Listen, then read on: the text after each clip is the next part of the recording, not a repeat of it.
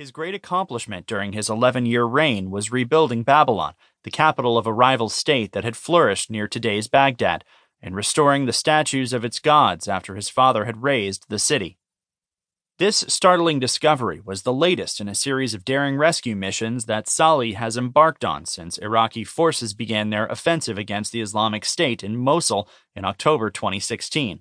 As a scholar specializing in the art and archaeology of the Abbasid Caliphate, which ruled the Middle East from the 8th century until the Mongol conquest of Baghdad in 1258, Salih had spent much of her career ensconced comfortably in museums and libraries.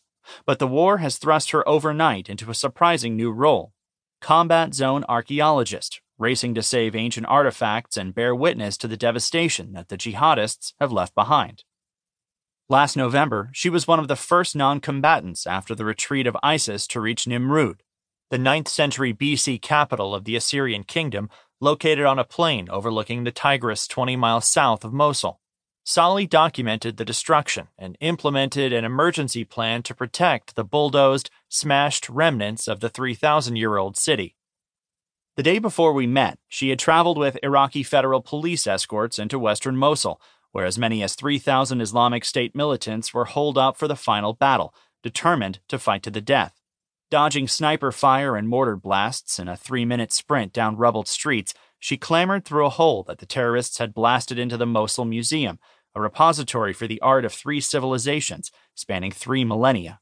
Salih, a curator at the museum for a decade before the invasion, methodically documented the damage they had inflicted before fleeing. 2 limestone lamassus, huge winged bulls with human heads that had once guarded the palace of Nimrud, lay smashed into fragments, along with a limestone lion and tablets engraved with cuneiform verses and bronze remnants of the Balawat gates from an Assyrian temple. The terrorists had cleaned out the Hatra Gallery, once filled with Greco-Roman influenced marble statuary from Hatra, a pre-Islamic trading city on the major trading routes between the Roman Empire in the west and the Parthians in the east. They had also stolen 200 smaller objects, priceless remnants of the Assyrian, Akkadian, Babylonian, Persian, and Roman empires, from a storage room. I had had an idea about the destruction, but I didn't think that it was this kind of scale, said Salih, who had inventoried many of the artifacts herself over the years and knew precisely what had been stolen.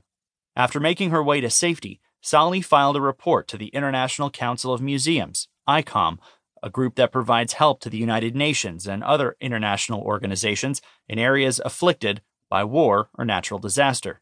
The faster the word got out, she explained, the better the chances that the artifacts could be recovered. Interpol can follow the looted objects across the Iraqi border, she said. This past January, Iraqi troops discovered a trove of 3,000-year-old Assyrian pottery stashed in a house in Mosul, occupied by the Islamic State. Salih rushed into this combat zone after midnight to retrieve 17 boxes of stolen artifacts, including some of the world's earliest examples of glazed earthenware, and arranged their shipment to Baghdad for safekeeping. She is a very active person, Muzahim Mahmoud Hussein, Iraq's most famous archaeologist, who worked closely with Salih while serving as head of museums in Nineveh province before the Islamic State invasion, told me. She has always been like that. Major Mortada Khazul, who led the unit that recovered the pottery, said that Layla is fearless. In Erbil, the capital of Iraqi Kurdistan, on a sunny spring morning, I picked up Salih at the modest home that she rents with her twin sister and their disabled mother. We have to live with our mother because she is handicapped, she told me, as we drove out of the sprawling oil boom town of 1.7 million people.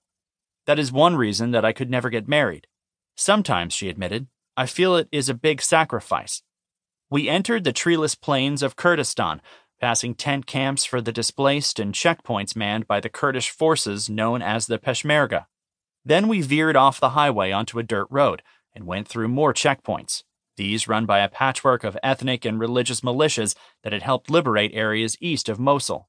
We approached a guard post manned by the Shia militia group known as the Al-Hashdi al-Shabi, identifiable by the colorful mural on their hut showing Imam Ali, the Prophet Muhammad's son-in-law. Salih, a Sunni Arab, tucked her hijab under her chin, Shia style, as a precaution. To be honest, the Shia militia sometimes treats the people worse than the other groups do, she said. The fighters smiled and waved us onward.